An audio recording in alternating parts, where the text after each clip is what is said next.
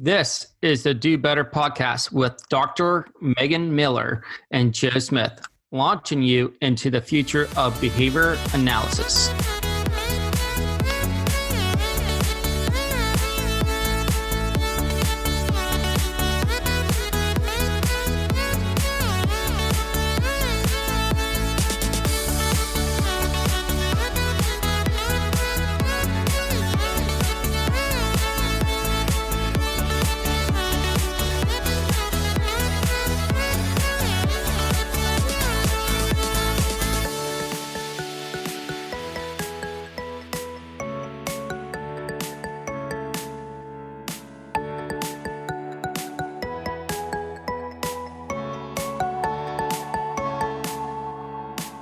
Welcome to the Do Better podcast. In today's episode, we are discussing practical functional assessment and skills-based treatment with Celia Hyman.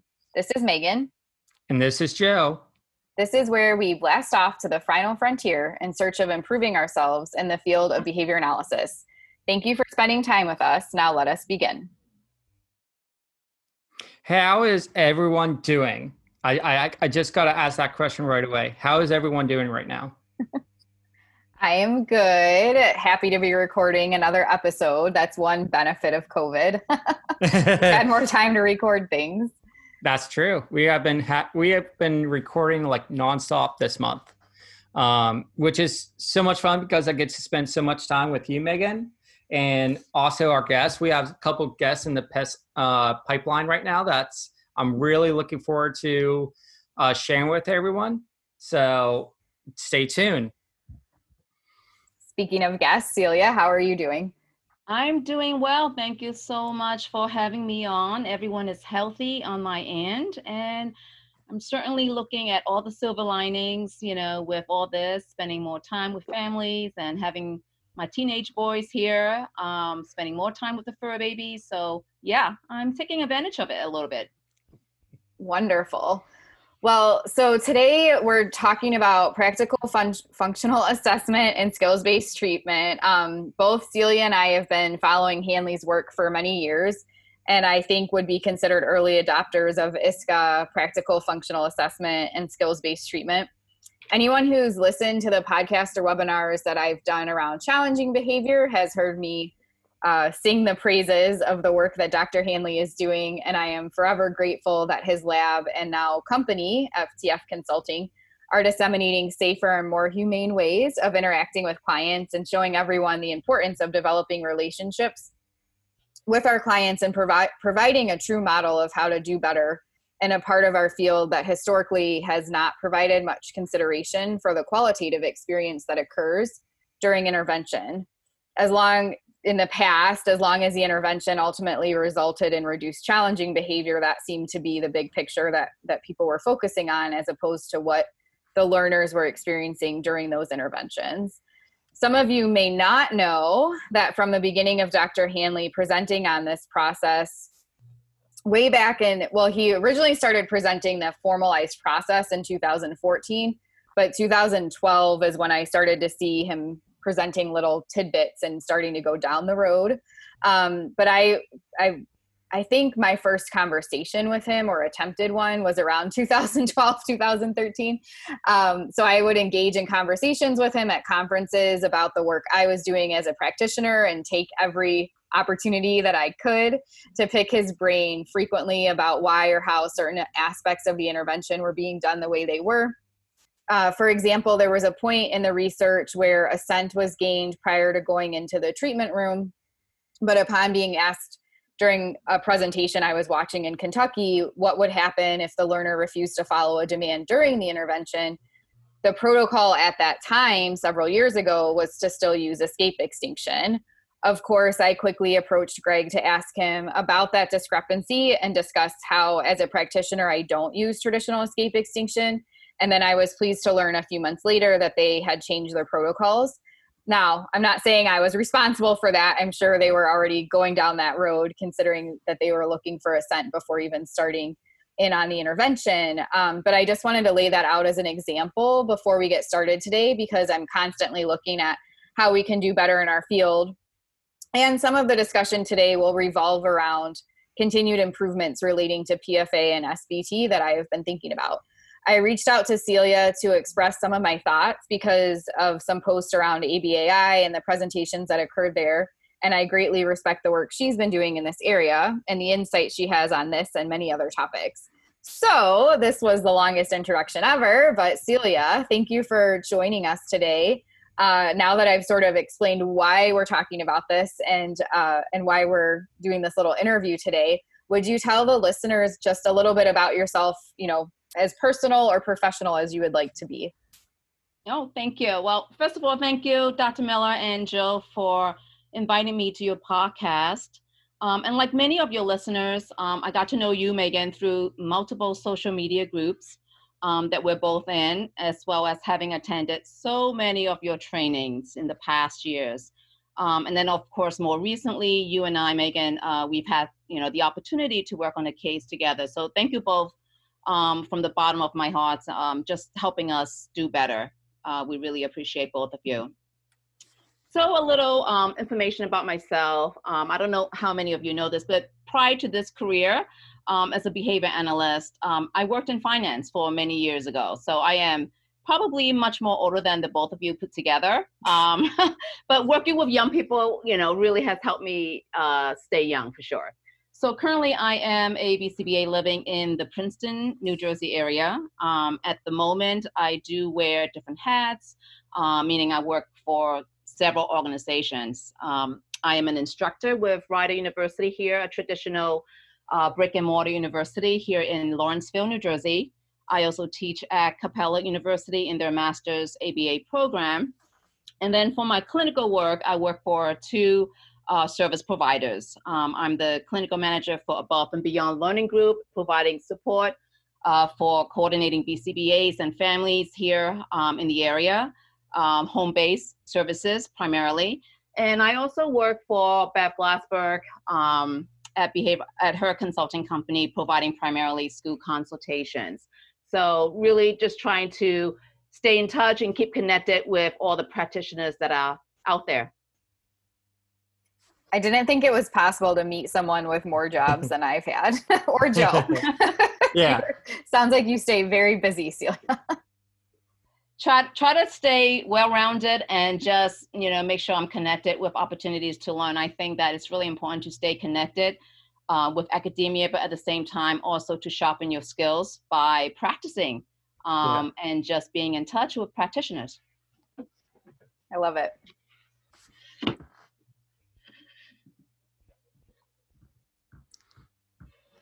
So now that we know a little bit about you, I think, Joe, you were going to ask the next question. Yeah. So one thing I was wondering about is, Cecilia, what's your background with PFA and SBT? Yeah. So the very first exposure of the PFA, I think, like for most people, will be his publication in 2014. And at that time, it was referred back to as the ISCA. And since then, shameless, I have to say I've been stalking Hanley and his people since, you giggle, that's funny, right? Since 2015. I'm sure I'm not the only one who's stalking them, but I've attended in vivo workshops multiple times in New York, Pennsylvania, and New Jersey as well, in addition to various remote synchronous training, conferences, and on-demand courses. I think the process has really evolved over the years, based not only on the experiences of his lab, but also lessons learned from practitioners implementing this process. And this is really one of the many reasons why we need to stay abreast, and we need to build communities of practitioners practicing this and implementing this and learning from each other.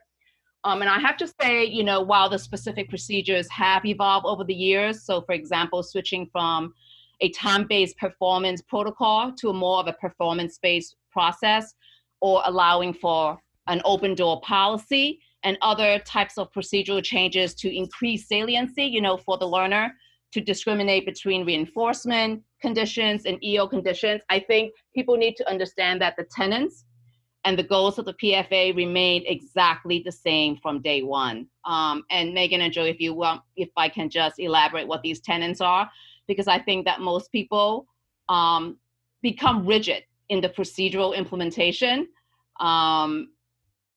without understanding what is the overarching goals and tenets. So is it okay if I just kind of go through them a little bit? Yes. Okay. So I think that you stay true to the tenets and the framework. One, providing a safe context to demonstrate experimental control. And people always forget, this is an experimental analysis of contingency maintaining problem behaviors. Your process should be televisable. We are looking at synthesized contingencies. We are targeting all inappropriate behaviors, including precursor behaviors. We are identifying the motivating operation to teach skills. The analysis context should align with the teaching context, and establishing functional control and not function categorization. And the most important piece that must be met before we can even begin the analysis is to establish rapport and trust with the learner. And I think that when you have all those tenets upheld and keep, it's going to, you're going to have a safe analysis and a safe process. So in 2015, I incorporated just the skills-based treatment portion of the process for several of my learners that I consulted for in school, because the staff had inadvertently in the past created a behavior chain of problem behaviors to mediate a prompt for more appropriate functional communicative response. So basically, what staff was doing was they were not teaching the functional communicative response in an errorless learning format. So they would only provide differential reinforcement when the problem behaviors were already occurring. They prompt the learner then emit the more appropriate behavior and then get their needs met. So if you just do that, only teaching during times when there's problem behaviors, you could create this inadvertent chain. So I've experienced that in my consultations where learners were doing that. In addition, I was seeing a lot of ratio strain occurring when staff was using like a time-based progressive delay contingency. So basically, you can have it after a few seconds, then have it after a minute, then 5 minutes, then 10 minutes. And it was always progressing to a longer and longer time. In addition, they were using a progressive ratio. So for every single current target that the learner might be on, by completing that current STO or target, it would only serve as a CMOR or a signal telling them, hey, if I complete this, things are just going to get worse for me. Things are just going to worsen for me. So I was seeing all these resurgence of problem behaviors. Does that make sense so far? Yep. Yeah. And so because of that, I incorporated the way the SBT process was using. They were using a variable progressive contingency chain. And it was contingency based. It was not just waiting for reinforcement. It was, earning reinforcement contingent on the appropriate responses. And that was so much better because of that schedule. We were never, staff was not extinguishing previous or past STOs or targets. Does that make sense? Yep. Yes. So I started doing that. And then I got more training and learned more about it. And that's when I incorporated the full analysis. So I would say that currently, in the past years, I have about maybe more than 15 learners between home-based and school consults that have received the SBT protocol, and then about 10 where they actually received the full analysis. So from the analysis to skills-based treatment over the years. That's awesome. I know for me, just personally, like I have been first exposed to the PFA and SBT back in 2018 when I did a training with Dr. Hanley. And I'm still in the process of learning more about the PFA and SBT to implement with my clients. It sounds like you have had a rich history of trainings and experiences with this, Celia. And I think the key thing is you got to do it, and you have to do it with people. And you have to get mentorship. So I was able to work with mentors who have been seasoned doctoral level BCBAs. And while they did not understand the PFA, they certainly understand stimulus control. They understood behavior analysis. They understood behavioral principles, and they understood shaping. So that was the key, and it's an evolution, I think. I think that every time we do this, something else come up, we learn from it. We learn from others' mistakes as well, and it's a growing process. And, you know, before we started recording, I talked to you about FOMO, fear of missing out. And that has been a motivator for me to stay abreast with communities implementing this, keep training, keep receiving training from Hanley and his lab, and keep up with the literature, because it does evolve and it will evolve even more. It's funny you bring that up. There was a year, I think it was 2015. It was either 2014 or 2015, but Hanley was presenting at a ton of conferences. And I happened to be going to all of them. I had registered before they even announced who was presenting. It was just conferences I happened to be going to. And at one point he was like, "Are you seriously here again? Like, why do you keep coming to watch me?" And I was like, it doesn't, like, every time you present, whether it's last like a week ago or 2 months from now, I know you will have new information to share with me. And that's one of the things I've always loved about the work that he does.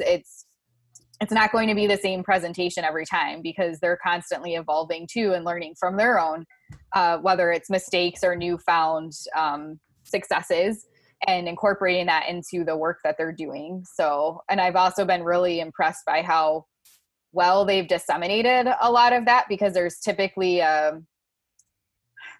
there's just this historical thing in our field where it's like you can't talk about something until it's been accepted for publication.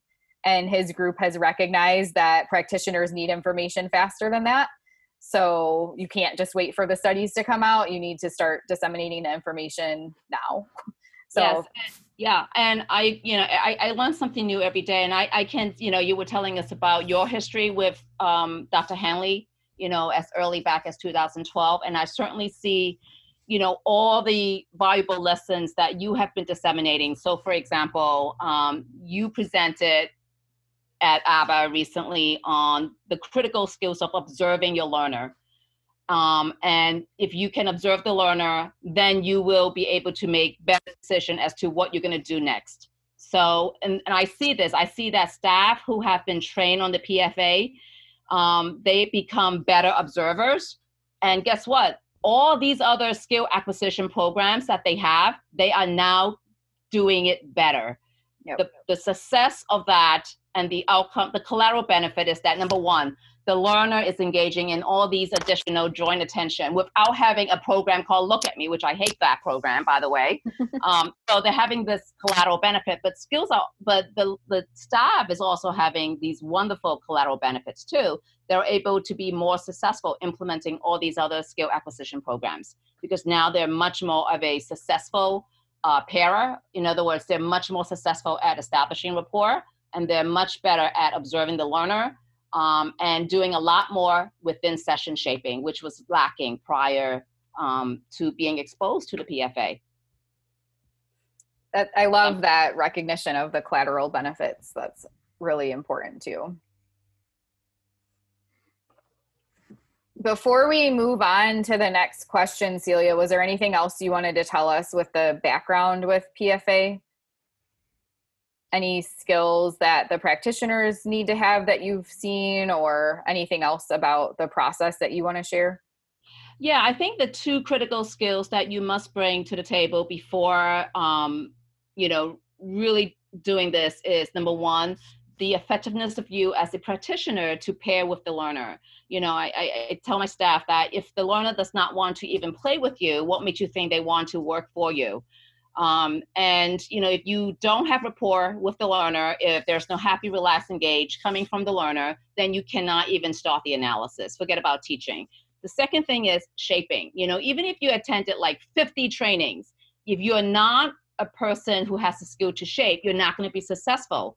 And I think that, again, having the skill sets of a shaper to be able to shape behaviors, to be able to establish rapport with the learner, and understanding the philosophical underpinnings and the framework and the tenets of a PFA, you can be comfortable going outside of that rigid implementation of task analysis of a program record. Does that make sense? So you don't necessarily have to always teach or always have to say the functional communicative response of that learner has to be my way.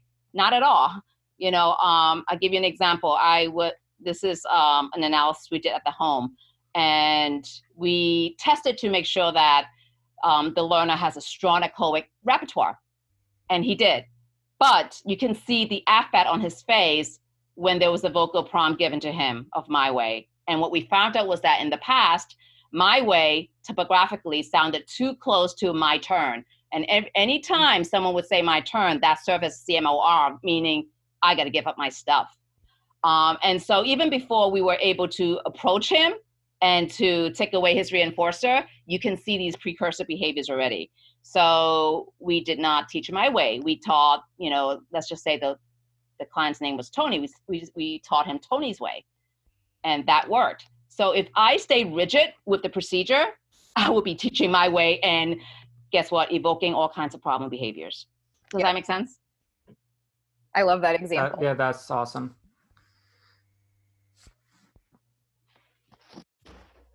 Thank you for sharing. Yeah. And I think that's also really critical to have that rapport with your learners as well, because without that rapport, you're right. There's no way that you can actually present programming to that learner, and especially if they don't want to play with you or engage in any preferred activity with you. So no, I think that's a great critical skill that you must have in order to benefit from the training as well. And then from a personal standpoint, I'm 5'2". I'm a little shrimp. I'm a little shrimp. And I have to say, this type of analysis, I am not afraid for my life. I am not afraid for my life. I'm in this person's home. At one point, he took my hand and he led me to his bedroom. Mm-hmm. Let's go see what's there. Let's go, buddy. At the end, and I don't know this kid except for that first day, he offered me M&Ms before I left, and the mom is like, oh, wow, he never offers you M&Ms. See if he offers you a yellow one, because he doesn't do that. And sure enough, showing up, and I asked him, not expecting him to give me any, can I have a yellow one? He gave me one. That was so touching, and so I think that from a practitioner standpoint, and a lot of my school consultations, whom in the past, for whatever reasons, they did not feel comfortable with the standard FA. And a lot of it was unfounded, but it was just a misunderstanding. But guess what? They're like, oh, you want to do the PFA? Sure, go, let's do it. It was just maybe a different name. Maybe I showed them some videos about what the PFA is about. Let's put it this way. For a lot of the school console who said no to me on an FA, said yes to me on the PFA.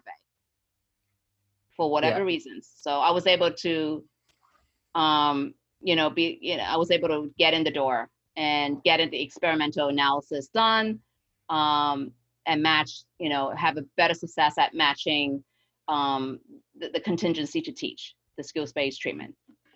Yeah, I'm a special education teacher right now, and there's no way I would want to do a traditional FA in the school system. But a PFA, sure, definitely. Right. I really like how you talked about Joe just said this too, but I would like to second that, that you're looking at, the importance of being able to build that rapport and that relationship. We'll talk about this towards the end of the episode, but I think that is really important to recognize. I think sometimes people might see that something's effective in the research, like PFA or any other thing out there that we could find in a journal article, but not consider those prerequisite skills or, what actually goes into making it successful. So I'm really happy that you shared that with us, Celia, and that you recognize that. When I first started doing trainings in the schools back in 2011 or so, I was brought in to help train them on developing instructional control, or what we're calling instructional motivation now, to make it more clear, that it's a relationship that you're building with the students. And I only had 40 hours with the teacher, but I was supposed to train them on that. And I was like, 40 hours to do, that shouldn't be too bad. But I couldn't get the teacher to understand motivation. And without that, like nothing else could happen. So, you know, she would give the students, you know, stickers or bubbles or whatever. And I would ask her, why'd you do that? Well, because kids like stickers and bubbles. I'm like, was the child showing any interest in those things at that time? No. So we basically spent the whole entire 40 hours with me teaching her how to connect with her students and really just gauge their motivation. I didn't even get to go beyond that, but her developing that skill in and of itself is obviously huge for, you know, additional work that she would do with her students. But I think it's helpful to know what some of those sort of prerequisite skills are, really essential, critical features of a protocol are to make it effective. Yep. Okay, so as I mentioned at the beginning, we both watched presentations at ABAI relating to PFA and SBT. And there weren't a ton of them, but I thought it would be helpful to sort of share thoughts around those presentations. As you know, I can talk for hours, Celia, so I'm not going to do that. I'm limiting myself to 3 thoughts, and then if you want to share 3 or more, that's fine. But if I didn't limit myself, I'd say so many more things. So I'll go first and just get mine over with quickly and then see what your thoughts were. One of the things that it's sort of related to this, but not exactly. One of the things I noticed was, in general, there were more presentations this year relating to not using extinction. So one of the nice things about the ABAI virtual convention, you could type anything into the schedule to see what came up, whereas I've never been able to do that on the app or in the book, just like put a keyword in and find all the talks around that keyword. So I just typed in extinction, and there were about like 10 or so presentations where extinction came up, but all of them were looking at how can you do whatever procedure without using extinction. So that was really exciting to see, especially having presented on that topic for the last 10 years. And this was the first time I think it was more than just myself that came up. Actually, I wasn't even one of them this year because I didn't talk about that this year. But so that was exciting. And then one of the things I noticed though, I think you're going to talk about this too, for me, there seems to still be like a disconnect for people that want to compare the traditional functional analysis with ISCA and the practical functional assessment.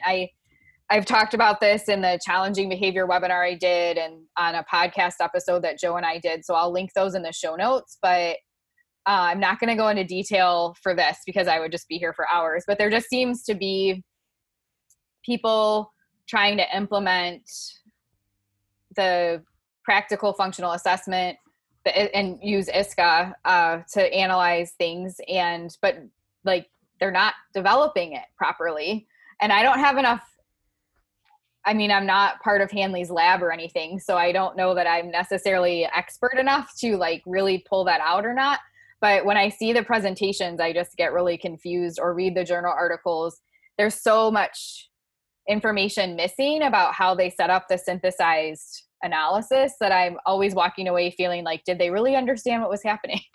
So I know you're going to talk about that a little bit too, in much better words than I just used. But I was also bummed to see there were a few talks where they claimed that they tried using differential reinforcement of alternative behavior, and they were like setting themselves up to use something similar to the skills-based treatment, and then that it wasn't successful for whatever reason. Now, I do want to make sure people understand this was not Hanley's lab presenting, it was other people who I think were trying to replicate some of Hanley's work.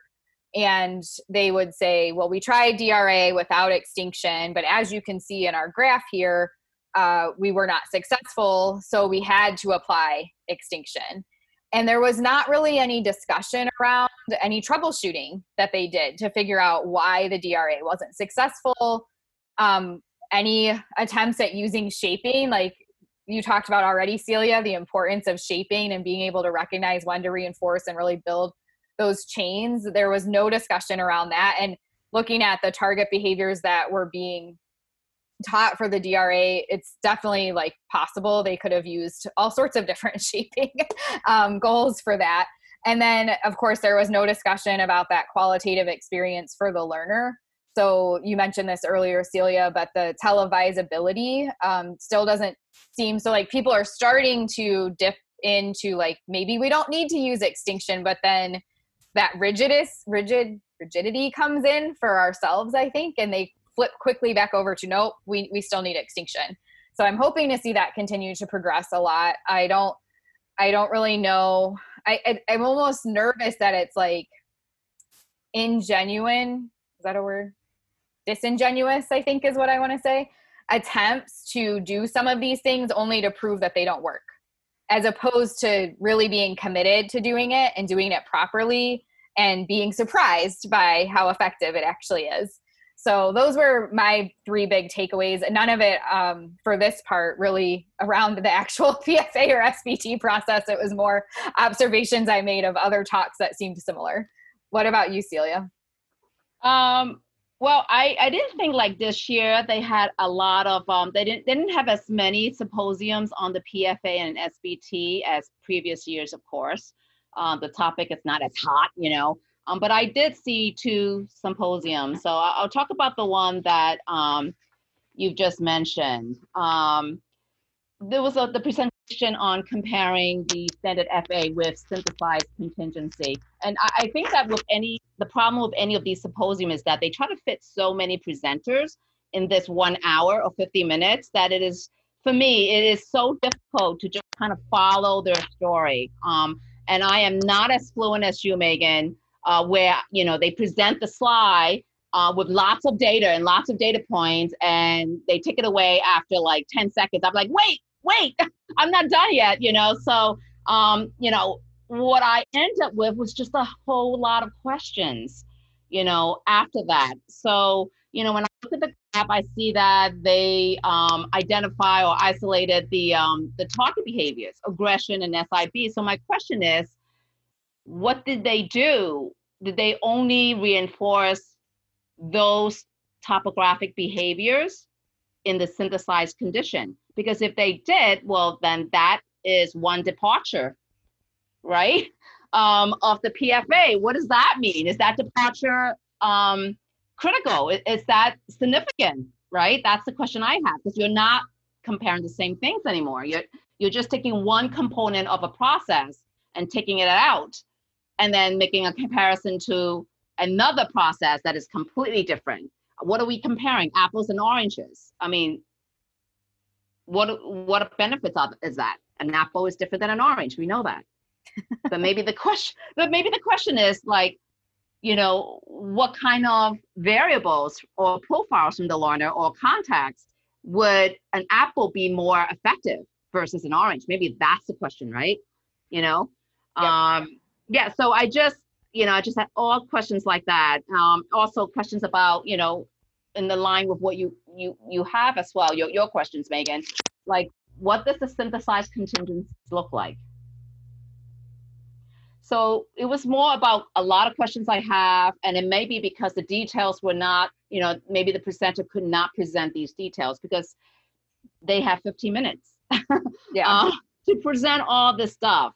So that was my take on that one. And then the other symposium I saw was actually one presented by Rachel Metris, who presented one of the learner, which had some trouble with the implementation of PFA and SBT by the telehealth model. There was some treatment integrity issues towards the end, towards like later in the cap chain, where the team decided, instead of rehashing everything out and doing a whole bunch of training for the caregivers who didn't have the time and resources to do so, they said, let's incorporate the enhanced choice model. Did you see that one, Megan? Yep. So that really was one that sparked my interest because of all the difficulties that a lot of my home case clients are also experiencing.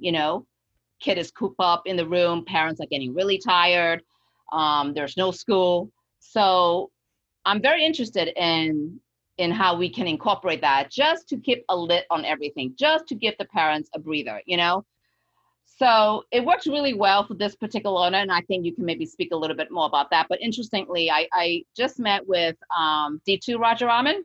Yep. About the enhanced choice model that he presented actually last year at ABBA. And his participants were language able learners. And you had mentioned, Megan, that the learner that Rachel Metris implemented the enhanced choice model for was also a very language able learner. So do you want to talk about that particular variable? Yes. Well, similar to what you kind of brought up, like they only have so much time to present the information. I'm looking forward to Rachel's research being published, so maybe we can get a little bit more detail.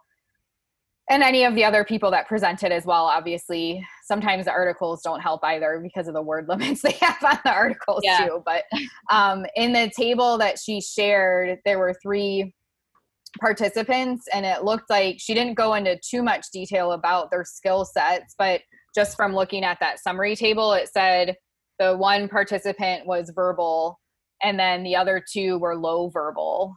She didn't really explain what that meant and like what the differences were, because that wasn't the point of the presentation and the time that she had allotted. So is a question to me so far. The learners who seem to be showing a really good benefit from the enhanced choice model definitely have that verbal piece going on. So I hope to see more research on that in the future, comparing. For my own work with the 7 steps, we haven't done exactly the enhanced choice model, but it's pretty similar. And I haven't seen much of a difference between learners who are highly, on like the vocal verbal versus not. But it can be harder sometimes to sort of explain, I guess, what you're doing. So Rachel talked about that, before they implemented the enhanced choice model, they sort of explained like, here's the options and like, this is what happens in these places and whatnot. So having those like statements or just being able to kind of navigate things a little bit differently, obviously with different skill sets being present, you might see different performances. So. Yeah. Did you see any other presenters in that same symposium by any chance? Yeah, I saw for the one that Rachel did. There was the person that presented on and using the enhanced choice model in the schools. And I think that's really helpful. It seemed like most of the questions in that symposium surrounded how to do it in the schools, but I'm really excited that Hanley's group and others are helping to disseminate information that like this is a thing that could be done in schools. Because again, going back to the 7 steps, whenever we've done training on that, like a lot of the school staff are always like, oh, there's no way we could implement, something like this in a school environment where there's more choice involved and it's not so like rigid and regimented. So I think it's good for schools to see that using more flexible, responsive to learner approaches are effective. And ultimately, even though you might like have the option for them to escape and like do what they want to do, you get more accomplished when you allow that. And I think, Joe, I don't know if you have any thoughts on this, but I've heard a few families, not of clients, but just family members talk about for this whole, like with COVID, how people have been home. It only takes their children like an hour or 2 to get through the stuff that like they would be covering in the school day. These are kids that are like high performers. But then they have the whole rest of the day to do whatever they want. And they're super motivated to just like get the stuff done and then have the whole day to do whatever they want. So I think that also goes to show like the benefit of that. I mean, we all do that in our work days by the time we're adults too. Sometimes it's detrimental because people don't prioritize and schedule themselves properly. So they end up just doing whatever they want and not getting their work done.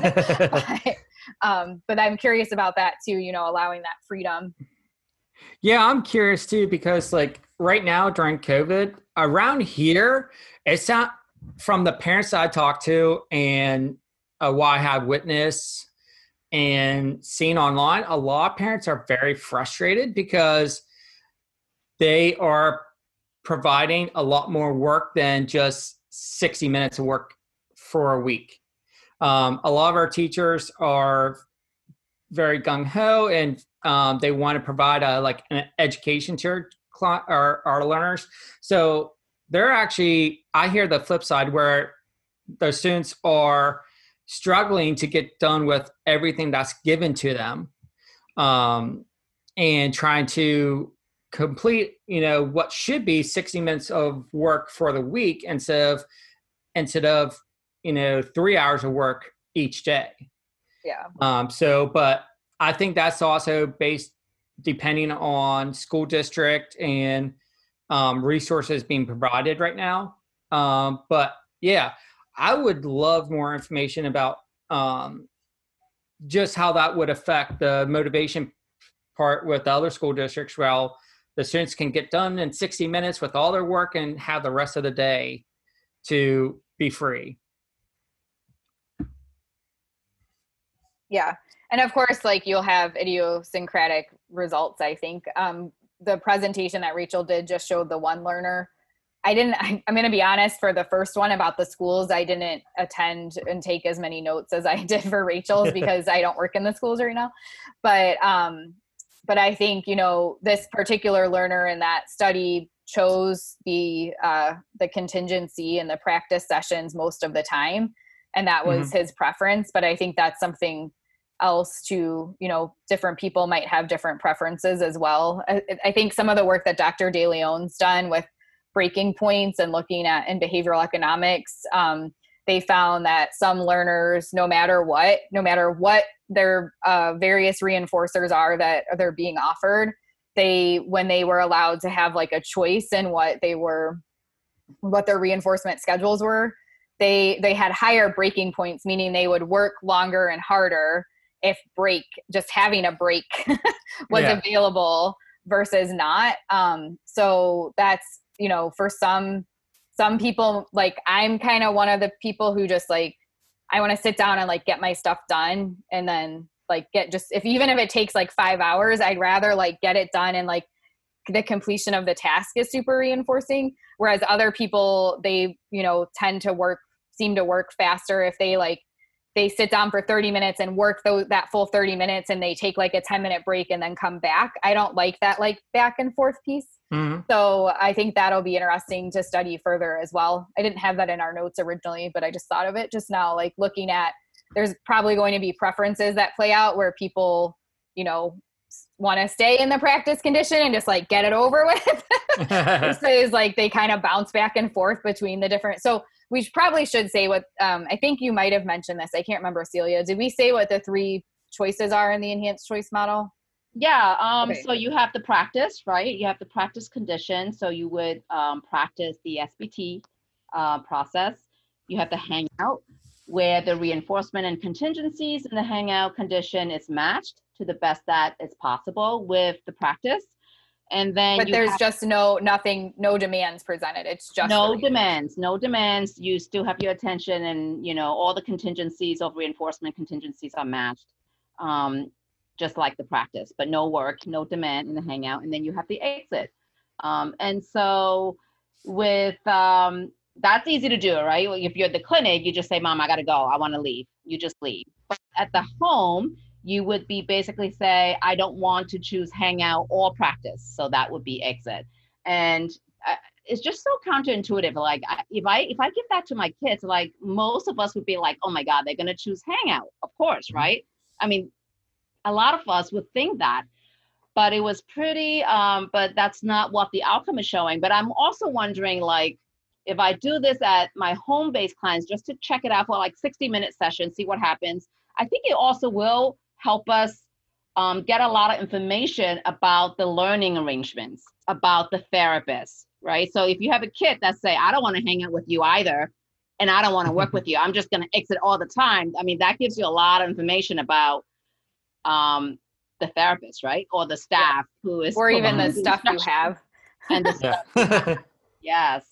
So there's like so many variables, like, do you keep the stuff that you earn in practice and the stuff that you have freely in the hangout a closed economy when you exit, or is it open? So there's, like you said, there's so many questions and there's a need for replication. Yeah. I know when they talked about it in the training in January that I went to, at least in the schools, it was like, and in the presentation at ABAI, if the person chose to exit or to not be there, they just went back to like whatever was happening in the classroom. Mm-hmm. So that would be more of a closed economy because the items that would have been in the practice or the hangout weren't available. So I think that brings up an interesting, because like when you're in the house, like the things are still there. So it's not like you're leaving. So do those things go with them, or do they just stay in that area? You know what you could do as a staff, as a therapist or a practitioner, you bring the stuff in. So, it's kind of like typical therapy environment, right? Like, especially in EI, you come into the home, you bring your stuff in. You bring your stuff that are prefer for the student, prefer for that learner. And then when you leave, when session's over, you take them with you. Yeah. Something like that. Yeah.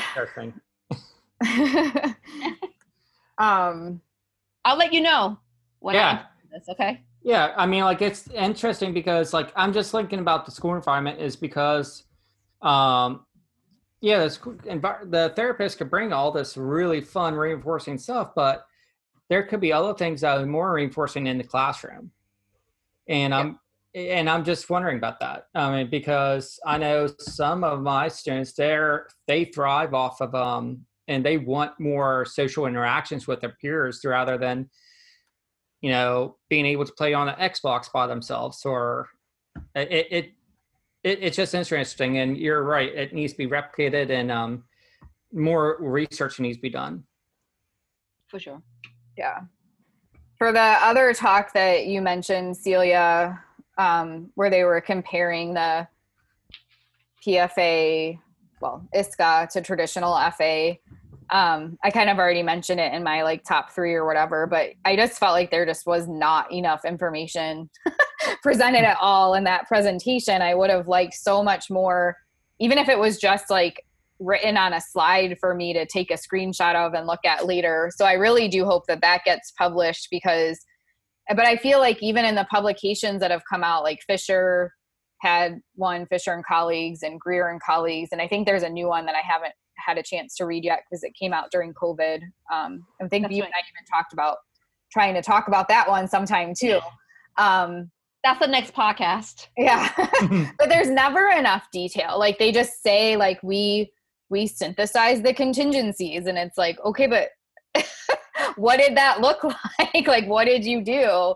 And I especially get confused when the presentations or the articles seem to have the same, it's almost like they think that just being present and reinforcing everything is the full deal. And I like how you pointed out, with the way that the topographies were split out, and there wasn't really any discussion about the, I think it's referred to as like response 1 and response 2 in the work that Hanley does and the trainings that they do, where it's like you have your bigger challenging behavior that's really the behavior of interest to try to decrease, but then there's all these precursors, and that's where you're doing, reinforcing at that level. You don't wait for the big stuff to happen. And without even mentioning that, it's like, how did you have an real true understanding of your person? Right. I just don't think it's a fair comparison when you take one component of a process and just take it out, or, when you are not replicating the entire process, it's hard. And certainly, like I said, I came out with so many other questions on the detailed piece of the implementation that I almost feel like, no comparison is going to be truly valid unless you have someone who is a PFA implementer and your standard isolated contingency FA implementer working together. Right? Yeah. And I mean, we could technically argue that Hanley is that person because he came from that background and progressed to what he's doing now, but that's not acceptable for everyone. So, I have to tell you, I am just really learning how to do research, in my doctoral study, and I haven't been out in the field for that long. But I can just tell you what works to bring positive outcomes for my families and learners, and what have kept staff safe. And I'm also speaking from a mother with a child on autism. You know, what is, you know, the preference and the social validity from all the stakeholders. So I can speak from that aspect. And I have to tell you, for the past 3 years, that's all I've done. The experimental analysis of contingencies, I have been using the PFA. Yeah. Well, I think that you know, I don't want this to turn into a whole episode about that, because we've done that. And I get really heated. But one last thing that I'll mention though is it kind of saddens me that the people who may want to stay in the traditional camp for whatever reason aren't at least looking at where our field is going in terms of treating people humanely and really limiting the amount of problem behavior, challenging behavior, interfering behavior, whatever tact you want to use there.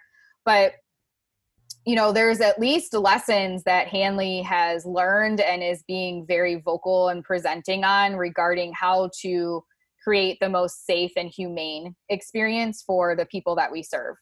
So at the very least, if you still do traditional FA and that's just like where you're going to stay and you don't maybe have the resources to learn a whole new process or something like that, at least adopt the adjustments there, right? Reinforce at the precursor, have an open door policy, look at the research on assent and withdrawal, and take into account at least those things, like how do you keep people safe? Because I don't think regardless of, you know, what people want to say about, well, you have to isolate the contingency. If you don't, you may have like other effects or false positives and negatives and all that kind of stuff. If you're that set that you have to isolate the contingency, at least put into place the safety measures that Hanley's been presenting on and has adopted over the past few years. And I'm sure it's not just Hanley, right? I'm sure there's other people presenting on that.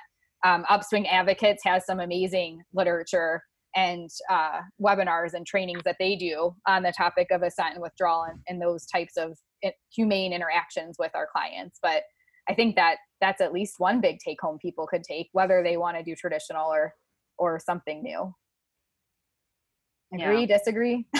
Yes, agree. We need to learn the battery of assessments and just make choices that are individualized, right? For the learner, the stakeholders, the resource, the skills of the staff, contacts, everything. Yeah. Yeah. Absolutely. I do. Apples and oranges. Yeah, exactly. Sometimes you can have both. Yeah. Yeah. I mean, I probably won't. I probably won't have both. I think I just like apples. Which one did we say was PFA? All right. Anyway, Joe, you're up next to ask a question. I'll stop talking. No, you're fine. You're fine. So, Celia, you all have been using PFA and SBT for quite some time. Can you share with us any lessons you have learned? Yeah.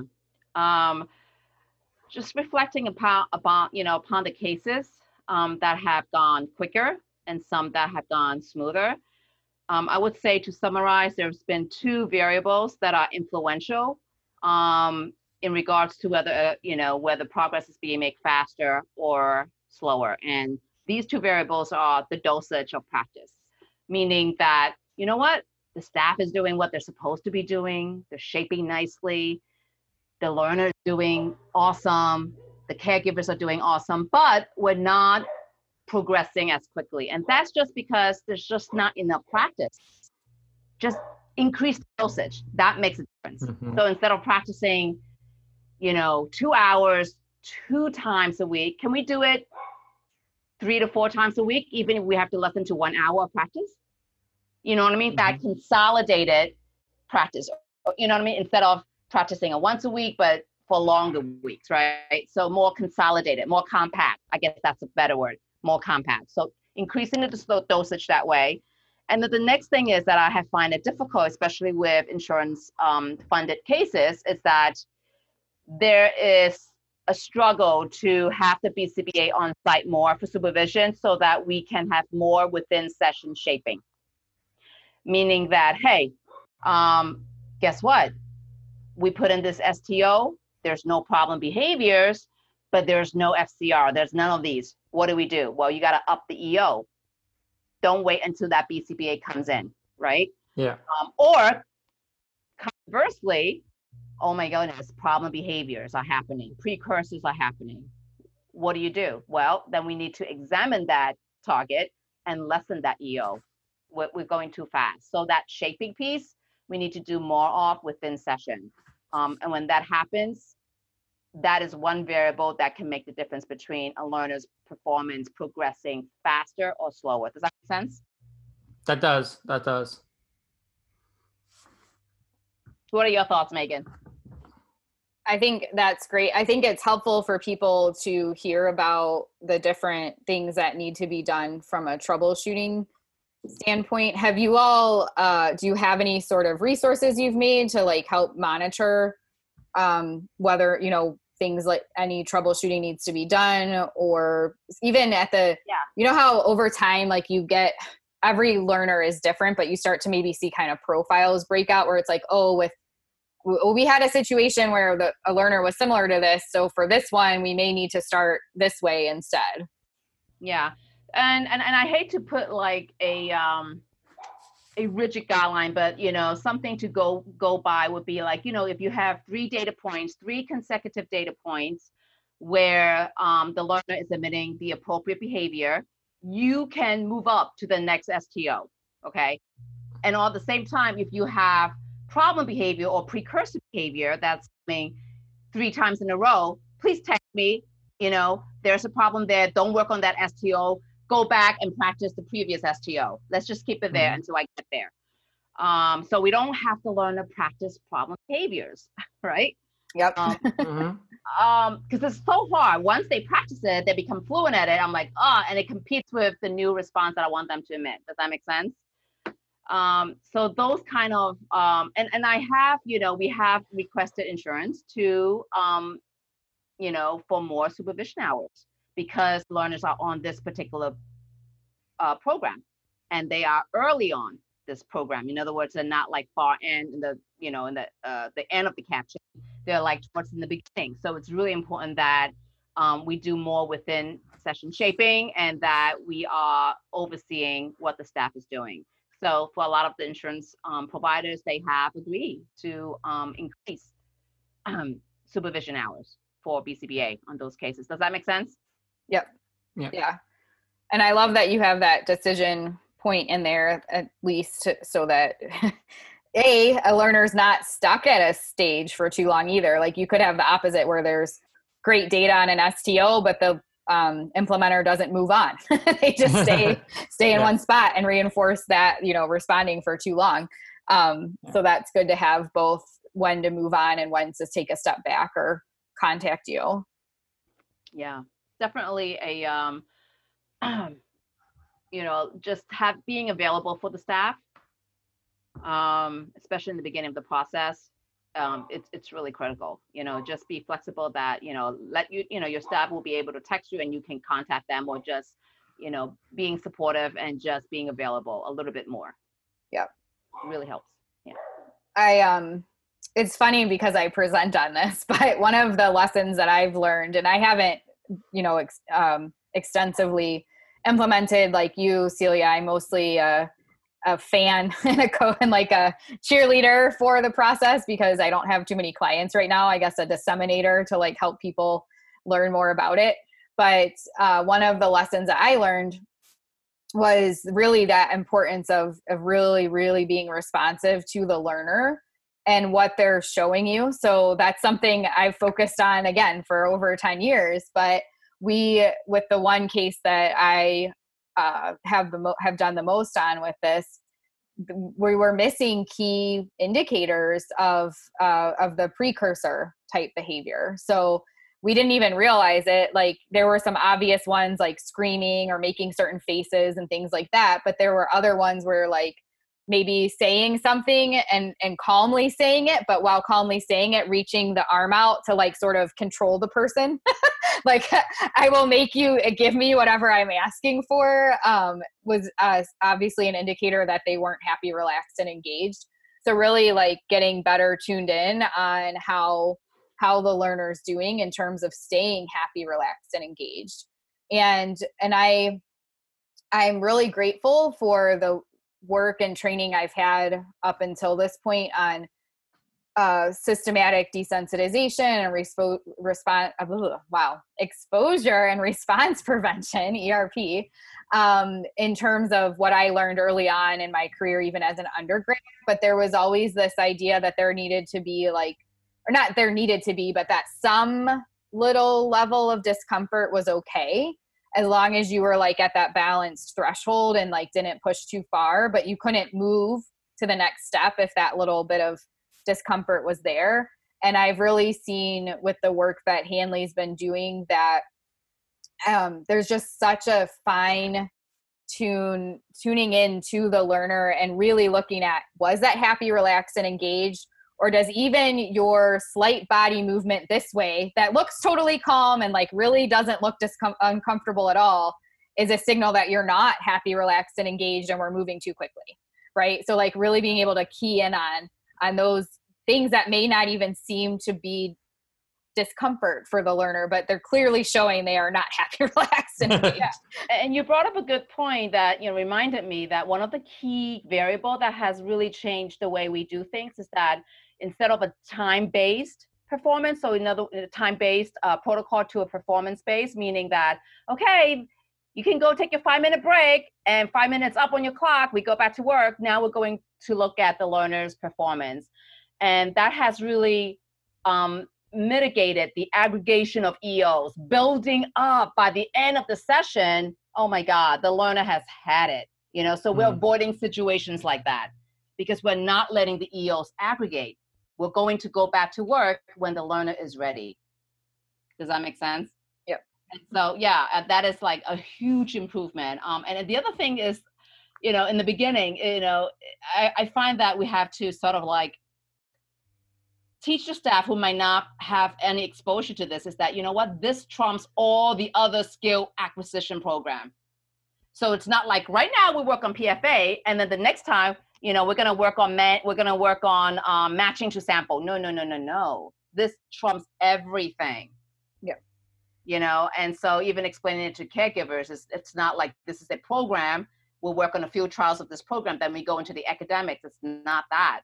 This trumps everything. There's a reason why we're doing this. It's because we have problem behaviors and the learner engaging in problem behaviors mean the learner is not a ready learner. You can't teach anything until you, right? Does that make sense?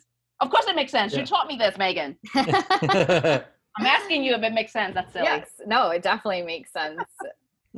All right. So let's see. What's our next thing that we were going to talk about? Joe, did you have any additional thoughts to add to that before we move on to I think we're almost closing out here. Yeah, we're close to closing out. But no, I mean, it's just hearing you speak about the different EOs and how you work with clients is amazing. And something that I'm definitely going to have to consider too, like whenever with my own clients. And really dive into how to program session now. Yeah, so. It's true. It's like teaching that therapist. The therapist will call me, text us, and you know what? I didn't get that many data points in of his academic work because we had to spend more time getting him back into HRE. I'm like, good job. That's okay. Yeah. So it's also reframing their mindset, like just because the learner is cooperating with you to do an academic piece of work or to do any work doesn't mean that, is that learner cooperating with you under aversive control, or is that learner cooperating with you under reinforcing properties that you are providing? That's so critical, right? To be able to ask that question, Yeah, which is like really powerful, like especially in my classroom now is like, I make sure like my students are ready to come back when they're ready to work, that's when we're ready to work. If they don't complete a whole bunch of work, that's fine because they're not ready to work with me. Right. So I think the next question, Megan, is this is the part of the podcast that you really wanted to talk about. Yeah, we'll see if I can refrain from going on too many slope boxes here. So part of what spurred this podcast episode was my ongoing desire to see things constantly improving. So I'll share some thoughts I have on this, but first I wanted to check in with you, Celia, what you might think of as like next steps for PFA SBT research, or that you think might be helpful for practitioners relating to PFA and SBT. Yeah, I think you mentioned this earlier on. I think going forward, it would be great to look at the replication, do more replication on how we can incorporate the enhanced choice model into the PFA process. The other thing that I would like practitioners to learn more about is to understand the philosophical underpinnings and the framework and this whole molar perspective of behaviorism to guide their practice. I think that when practitioners have more of that understanding, they will be more flexible to become less rigid. They will be more flexible. They would, they will implement the process in a more progressive manner. Does that make sense? Yes. So much shorter than what I'm going to say. Not surprisingly. No, and I definitely agree with you on all of that, especially the part about learning the underpinnings and that, even some of like relating to the historical perspective, but really having a good grasp on, especially shaping, because not a lot of people do.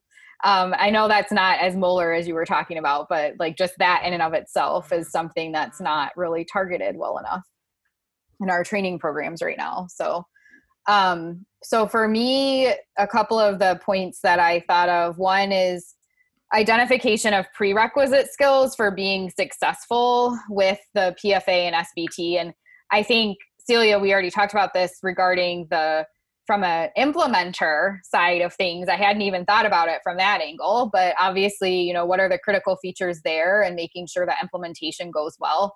But I was thinking more along the lines of for the clients and the learners. So one of the things that I've presented on for the last few years is regarding emotional regulation, which I know is sometimes taboo in our field, but it's real. So I think, and it's, it's a big topic of conversation, especially in the schools, and it probably will continue to be even bigger after COVID and the different things people have been experiencing relating to that. But so, is it possible just through the shaping process within the skills-based treatment to, break things down far enough and be that tuned into the learner that those emotional regulation skills would develop?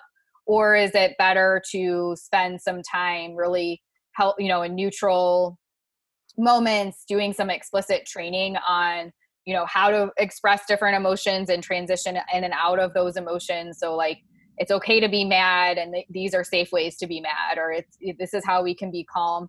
I just did a program with my son who's 4 called Emotional ABCs. And I actually didn't do it correctly. It's a computer-based program. So I just logged in and went through the lessons with him, found out after we finished it that they had a whole teacher section with a scope and sequence and all of these lesson plans and activities in addition to the computer online portion of it. But just doing the online portion of it really laid out for me how many different skill sets are involved in not just recognizing emotions, but learning to talk about what your body is feeling and that physiological sensations that you go through when you're experiencing different emotions. They have a really cool, they use a lot of behavioral skills training, but they have this little diagram or I don't know, picture thing. But basically their process is that they initially lay the groundwork by explaining the different emotions and the different sensations and all of that kind of stuff. But then the final sort of take home with it is they teach a 3-step process to the kids of how do you regulate this? So when you're feeling something, you pause and you take some breaths, and then you rewind and you think about, why am I feeling this way? And then you make a choice and you press the play button and choose from their playbook. And they have this playbook of 6 to 10 different things you can do. So my favorite one is the reframe, where you just reframe what's happening to you and make a more positive choice or whatever. But so that there's a lot involved in those processes. And that was just for my son who's typically developing. So I've done a lot with learners who don't have high language, where we just practice different exercises around like just showing calm and showing mad. And I have done some trainings on that. So I wonder, like, I've only ever done the PFA SBT process with learners who I've also already worked on coping and some tolerance skills first. So in the videos that I've seen, a lot of the videos I've seen in the trainings or from other people that have done it, their learners are also ones that have some level, like they might engage in a really high level of challenging behavior, but they also seem to have some level of emotional regulation. So I'm curious about like what role that in particular would play. Like, is it, as long as you can break things down far enough, it kind of develops as part of the skills-based treatment, or is it something that you would need to sort of practice on its own? I think that'll be an interesting area to look into. Before I talk about the second one, Celia or Joe, do you have any thoughts about that particular piece? Well, I think that skill set, it's so lacking in so many of our learners, you know. And I think that it's hard to engage in that more appropriate response under times of stress or contexts of stress. So we do need to create a condition for them to practice in where the condition is not as aversive, you know, and just through exposing that less aversive condition to them and a lot of practice opportunities. Yeah. And I think like you could argue with skills-based treatment that that's partially happening, but at least in the work that I've seen so far, I'm not seeing kind of like a coaching through of some of the emotional regulation that I would do when that's what we're working on. And I'm not saying you couldn't do them both at the same time, but I just would love to see that brought in a bit more. Jonathan Amy does a lot of really great work with, he's starting to break down, you know, like the component and composite skills relating to emotional regulation and taking it all the way from like the base level of like being able to fluently move your body up to breathing, up to like some yoga, mindfulness type stuff, all the way into like act and metaphors and things like that. So really going from like the base level, if you can't even, you know, recognize if your heart's beating fast or slow, or if you're like how your breathing is, it's highly unlikely that you're going to do some of the more advanced like act, you know, exercises and things like that, or that in a moment of stress, you'll be able to notice what your body's going through and like make any sort of changes there. So, so I love the work that he's doing, but I'd really like to see, you know, is that stuff that would enhance the effectiveness of the skills-based treatment? Is it something that maybe needs to be done first? Is it something that can be done parallel? So just more, you know, research around that. Yeah. Yeah. There's so many different techniques. There's different programs that you can use, and there's so many of them, but I feel like we're still lacking just with like, what's the best course of implementing emotional regulation for within programs. And I think that I would like to see more research and see if that's a component that we can just use more with the PFA, or just how we can best address that component with our learners too. Yeah. I mean, what are your thoughts, Megan and Celia? Well, I do like the, you know, how we're using the variable progressive schedule to build tolerance. And that's what emotional regulation is. Like, we all have aversive situations. We all have conditions where we feel like I need to get out of it, but we don't, and we don't punch someone. We do something else, right? Yeah. We do something else. But, you know, for me to build that skill, it's building a toleration of it. So I'll give you an example. Like my son, he used to get really, really upset when he loses in a competitive sports, let's just say whatever, basketball, shootout, whatever it might be. And that's not the time to teach it, especially when we play that sport and when he's in that condition or potential of an opportunity to be in that condition of losing once a week, right? This is back in Little League or whatever it is. We can't do that. But, we started out as rolling the dice, let's roll the dice. Whoever has a lower number loses.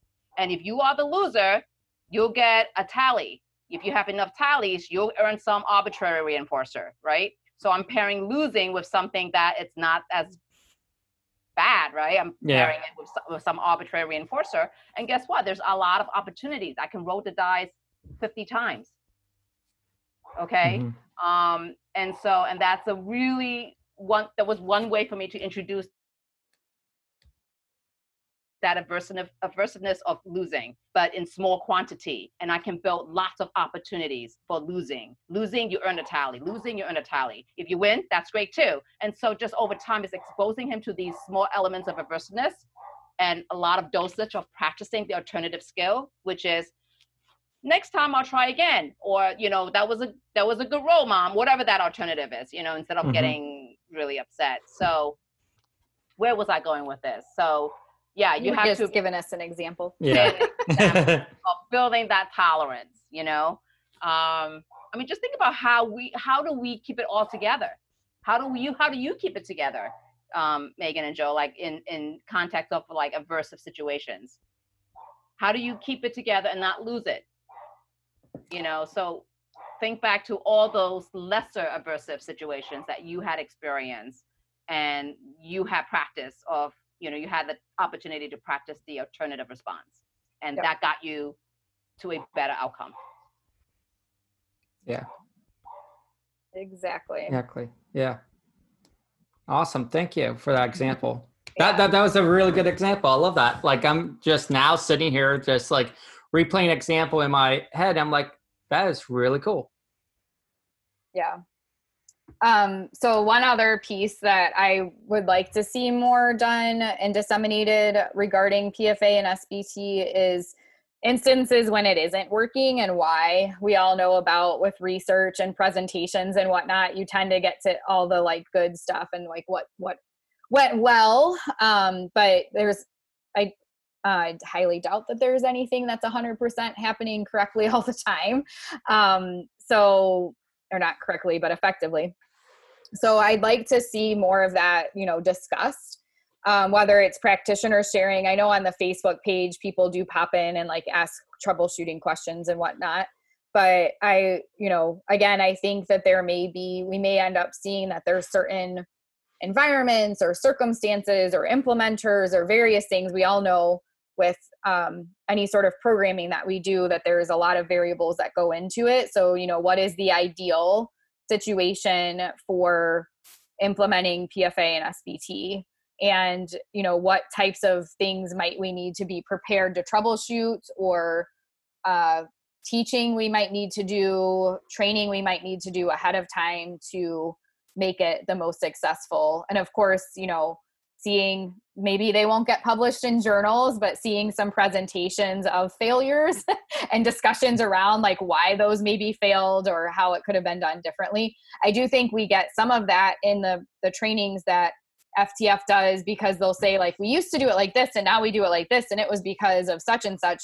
But that's like a little quick, sentence, and then it's over and it's on to the next thing. So I really would like to see, especially for some of the more complex cases, like the example from ABAI, Rachel's enhanced choice model, the person that she talked about was verbal. And when she described his, the contingencies that were happening at baseline, where it was basically like anytime he engaged in challenging behavior, Mom just gave him everything he wanted.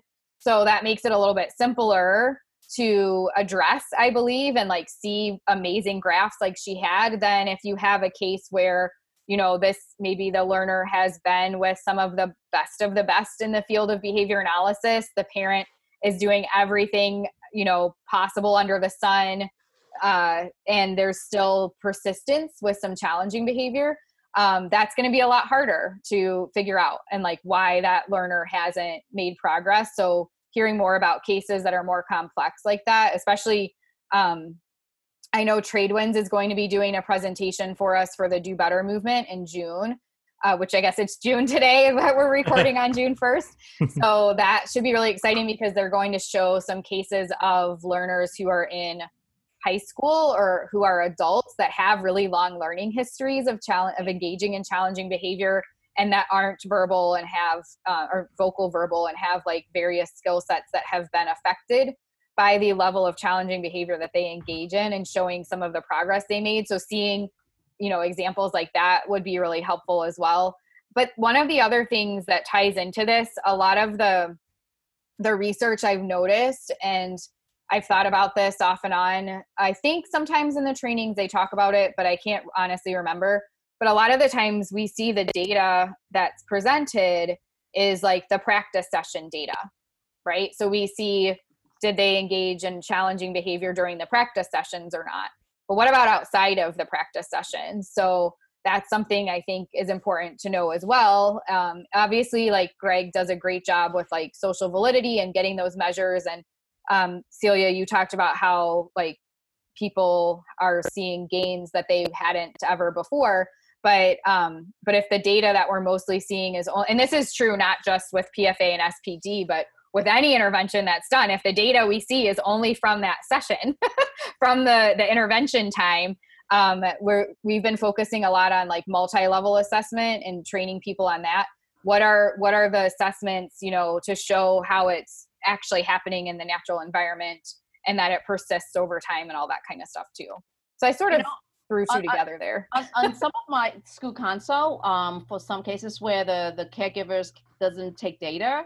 So, you know, after sessions with the staff, we give homework, right? We ask the caregiver to do this, just keep on practicing this. And then the next time next session, they would probe to see if the learner can still do that STO before moving on. So I guess that would be like a probe data. Yeah. So yeah, we kind of alleviated the caregivers to take data. Yeah.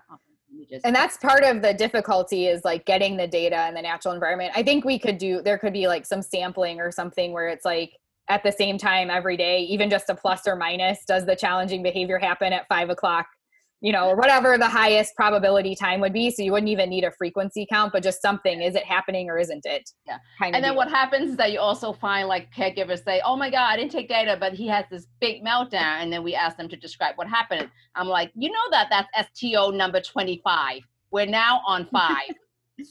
So these like accidental EOs, you know, they don't mean to put them in, but they do. I'm like, it's really aversive. It's a really difficult situation going from like something reinforcing to asking him to do the most aversive thing, you know. That's why he's engaging in that problem behavior. That makes sense, you know. Yeah. It's nothing that you did wrong. It's not the learner, but that's just like STO number 25, and we're on 5 right now. Yeah. And I think that's another like really helpful point in relation to like the PFA SBT process. A lot of the times when I see people looking at challenging behavior, they're not thinking about it at that level of detail, right? They're just like, we came up with a behavior plan and we've identified the function and now it'll go away. And it's like, it's not that simple. So I think, you know, having the team be that tuned in on, well, that's all the way up here and we're just here, but also then helping the families or whoever else is involved with the learner, the teachers or the community-based settings and that kind of thing, so that they can really understand of like trying to, I know Mara Winston kind of talks about antecedents manipulations not being like the best thing ever, but you get a better picture of, and his argument there is that like, if that's all you do and you don't fade them out, but you get a better picture of like how to, you're gonna kind of walk on eggshells a little bit around certain things and like limit stuff. But then as the skills get more and more built, you can start pushing things more. So it's more systematic as opposed to like, oh, we didn't well, he's, you know, there's a behavior plan in place. He should be able to do this now. Right. It's like, no, yeah, that's not how this works. Yep. Would that be helpful in the school setting, Joe, to have like especially to communicate with the teachers and the school staff of like, you know, here's the goal, but we're here. So it would. There's a lot of things that would benefit schools, just to be honest. But so Megan, you went through your things that would be helpful to practitioners. Celia, do you have anything? She said hers. Oh, okay. Yeah, but did you have anything new to add after I did mine? No, no, not at all. I just feel like there's a lot of things that, as a new practitioner, that we still have yet to dive into. Do you have anything that, Megan or Celia, do you have anything that any resources that you would suggest for new BCBAs to look into if they want to learn more about PFA or SBT? Do you want to go first, Megan? Probably will say the same things. Yeah, I think we'll probably say the same things. You go first, and I'll let you know if there's anything I would add. Yeah, few things. There's some free videos on YouTube. They're like maybe a total of 3 hours. It's like an hour and change. That's done by Dr. Hanley. Those are old, but it will give you a good introduction to the process. There is a website called Practical Functional Assessment, and in there you will find recommended articles to read. There are some videos in there. There's like treatment integrity, procedure type of materials for you. And then you can also go to FTF Behavioral Consulting group and get some content there. And I would for sure go to the literature. And if anyone would like to kind of get a whole list of this literature, I did a lit review on the PFA, and I kind of aligned it to the different branches of behaviorism. You can email me. I would be happy to share that paper with you. That gives you, if you look at the reference list, you'll see all the literature out there that we have. Yeah. Perfect. Thank you. Did I miss? No, I think those are both great. The Facebook group. Facebook group. Yes. BCBAs using ISCA. Okay. It's a great group.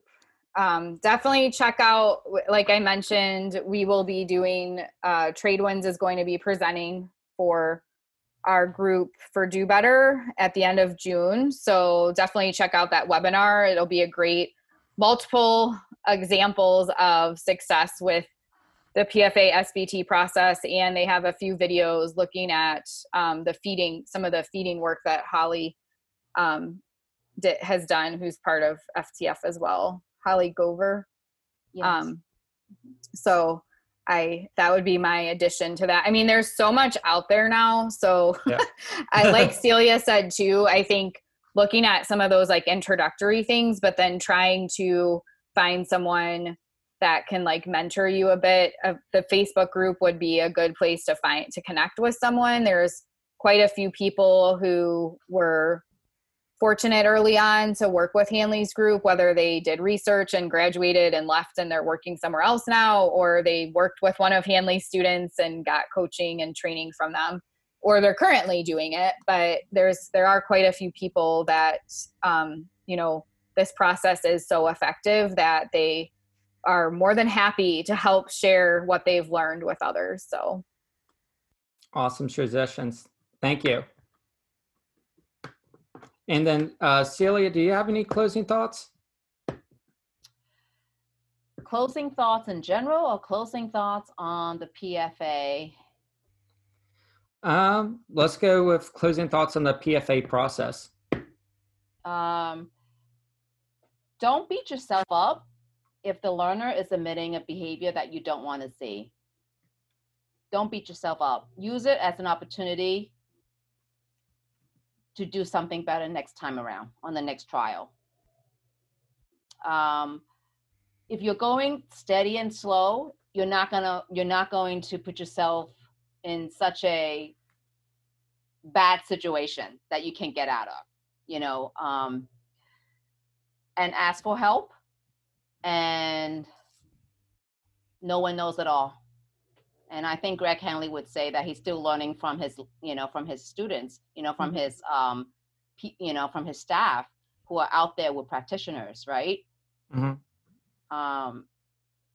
So just be comfortable with that. Try it out. And contact Awesome. Megan Miller. Probably more likely to contact Celia when it comes to this, but Megan Miller. Well, Megan, do you have any closing thoughts? No, like Celia basically said, similar to what I would say. I think really, I've seen a few people who like went to a presentation from Hanley several years ago, and they're still implementing things based off of what was presented then. And that's not necessarily wrong, but it's a thankfully an area that keeps improving. It's a process that keeps improving. So continue to stay on top of their updated resources and methodologies and process, and really make sure you're, implementing with as best practice as possible, and then stay skeptical and analytical, and continue to think about what would be best for your learners. And if there's things that could be improved, like Celia mentioned as well, they're always improving themselves. So, if you have ideas of like what might make it more effective, don't think like, oh, but it has to be this way. Each of us have learners with different histories. So you may have something that you need to modify a little bit. That is something I'm hoping in the research we can see at some point in the future too, of like, what are those critical features? Like, sure, shift, be flexible, move things around. That's great. But don't mess with whatever. So like for me right now, based on like the little bit I've done with it, I would say one of the things not to mess with is the idea of like really shaping and looking at happy, relaxed, and engaged, and how you're pushing in those EOs and pressing the EOs. Because if you mess with that, you've basically, like, to me, that's like the whole thing that is like the foundation of this being effective. Just my opinion at this moment, but hopefully again, there will be some research. I don't know, Celia, if there's any thoughts you have around that, but there's bits and pieces like what the FCR is and different things about setting up the environment and whatnot. But like, for me, that's like the one thing you can't mess with. It's like, don't do it. Yeah. And do some planning, like analyze the steps you would take to increase the EO. You might go off your plan, but it's good to have a plan, outline what you would do to increase the EO, outline, the approximations to that terminal behavior, that final cap chain or something, it doesn't mean you can't go off it, but you should have an idea about the destination you want to get to. Let's put it that way. You should have the destination, and what was the other thing that we were always told, Megan, was don't do this alone, right? Yep. Mm-hmm. I love that. Don't do it alone. Yeah. Love that. So I was wondering, Celia, if anyone had any questions about the PFA or STB process, how could they contact you? Yes, they can contact me at Celia, CELIA @ablg.org. And I'll put that in the show notes too, as long as you're okay with that, Celia. Yes, I am okay. More than okay. Love to help out. He has so much free time. I will allocate responding to what is reinforcing for me. I think it's funny you mentioned you're getting your doctorate too. I don't even think you said that in your intro of like all your different jobs that you have. Yeah. I can't imagine it. I mean, I know I have a couple jobs, but I can't imagine getting for my doctorate and then have multiple jobs on top of that. But thank you for everything that you're doing, by the way. Thank you guys for helping us and always providing so much content and support. We really appreciate it. No problem. I really appreciate that. I really appreciate that. Appreciation all around. Yeah. But I do, Celia, you've been, active in the webinars and different activities that we've done for Do Better since it started. And that's always been very motivating for me. So I appreciate your support and for jumping on to talk with us about PFA and SVT today. Yes. What will you talk about next? What's your plan, you and Joe? Oh, for our next podcast episode? Uh-huh. Ooh. Oh, I don't know. We have this like long list on like Google. Google Docs. That's that just keeps on expanding. Yeah. And it seems like it expands after every single conference or major development. So it's never ending. And I'll just text Joe, or he'll text me, and I'll be like, hey, do you have time to record on this day at this time? Let's hop on. Which one should we do? We usually don't take, like you saw with this, we scheduled it in a few days. It's like, we don't unfortunately have a bunch of time to like plan. So it's whatever. I know there's a lot of great podcasts out there that do a lot of like research on the front end and have a lot of resources and things like that. But ours is more just like, time to chat. You know what would be cool? What? If we can use your son and we could do some role playing on pairing via the telehealth model. Ooh. Good luck. We could definitely try. Or someone's kid. Yeah, I think we just don't have enough structure because I don't have the bandwidth. So he basically does whatever he wants right now. So like I signed up for a play group, a virtual play group. That's amazing. It's really well done with Mission Cognition. And it's like pulling teeth to get him to participate. I'm like, all right, so he'll be the last target, like SPO 30. Yeah. So he's super easy in person to have fun with, but it's the same issue when we try to like FaceTime with my parents or my husband's parents or anyone. He'll say he misses people and he wants to see them, and then like as soon as they're on like a screen, he's like, all right, I'm good. I saw them for 5 seconds. That's all I needed. Maybe he's camera shy. I don't know. Like if he knows I'm recording him, he usually doesn't like that either. So, I mean, I obviously don't record him without his permission, but like if it's like really obvious, if I'm like, do that again for the camera, he's like, no. So anyway, but yeah, I think that'd be a fun one. So anyone who's listening, if you have, a child that you want to do some fun examples of telehealth, feel free to contact us and we can see. I think what I'd love to see is, even if we didn't have a child per se, like I can always just pretend to be a child and like Celia, you, or I know Claire, I feel like Claire would probably have a bunch of fun stuff that she does, who's at Acorn in Virginia. If we just got some of the like various people on who are doing telehealth, if they want to just have, like how they have lip sync battles, we could do a relationship building battle. And we could use Taylor and see who can develop a relationship with him. The longest duration, yes. I'm game for that. I'm so challenged now. I love it. All right, bring it on. Let's do it. I'll make a post about it. We'll see what we can come up with. And make sure he has enough sleep the night before. Yeah. That's great. But yeah, if any of the listeners also have any suggestions, please send them our way. You can either like message us on Facebook or on our Do Better page. Just go ahead and drop a comment, and that way we can add it to our list. Perfect. All right. Any other closing thoughts, Celia, before we go?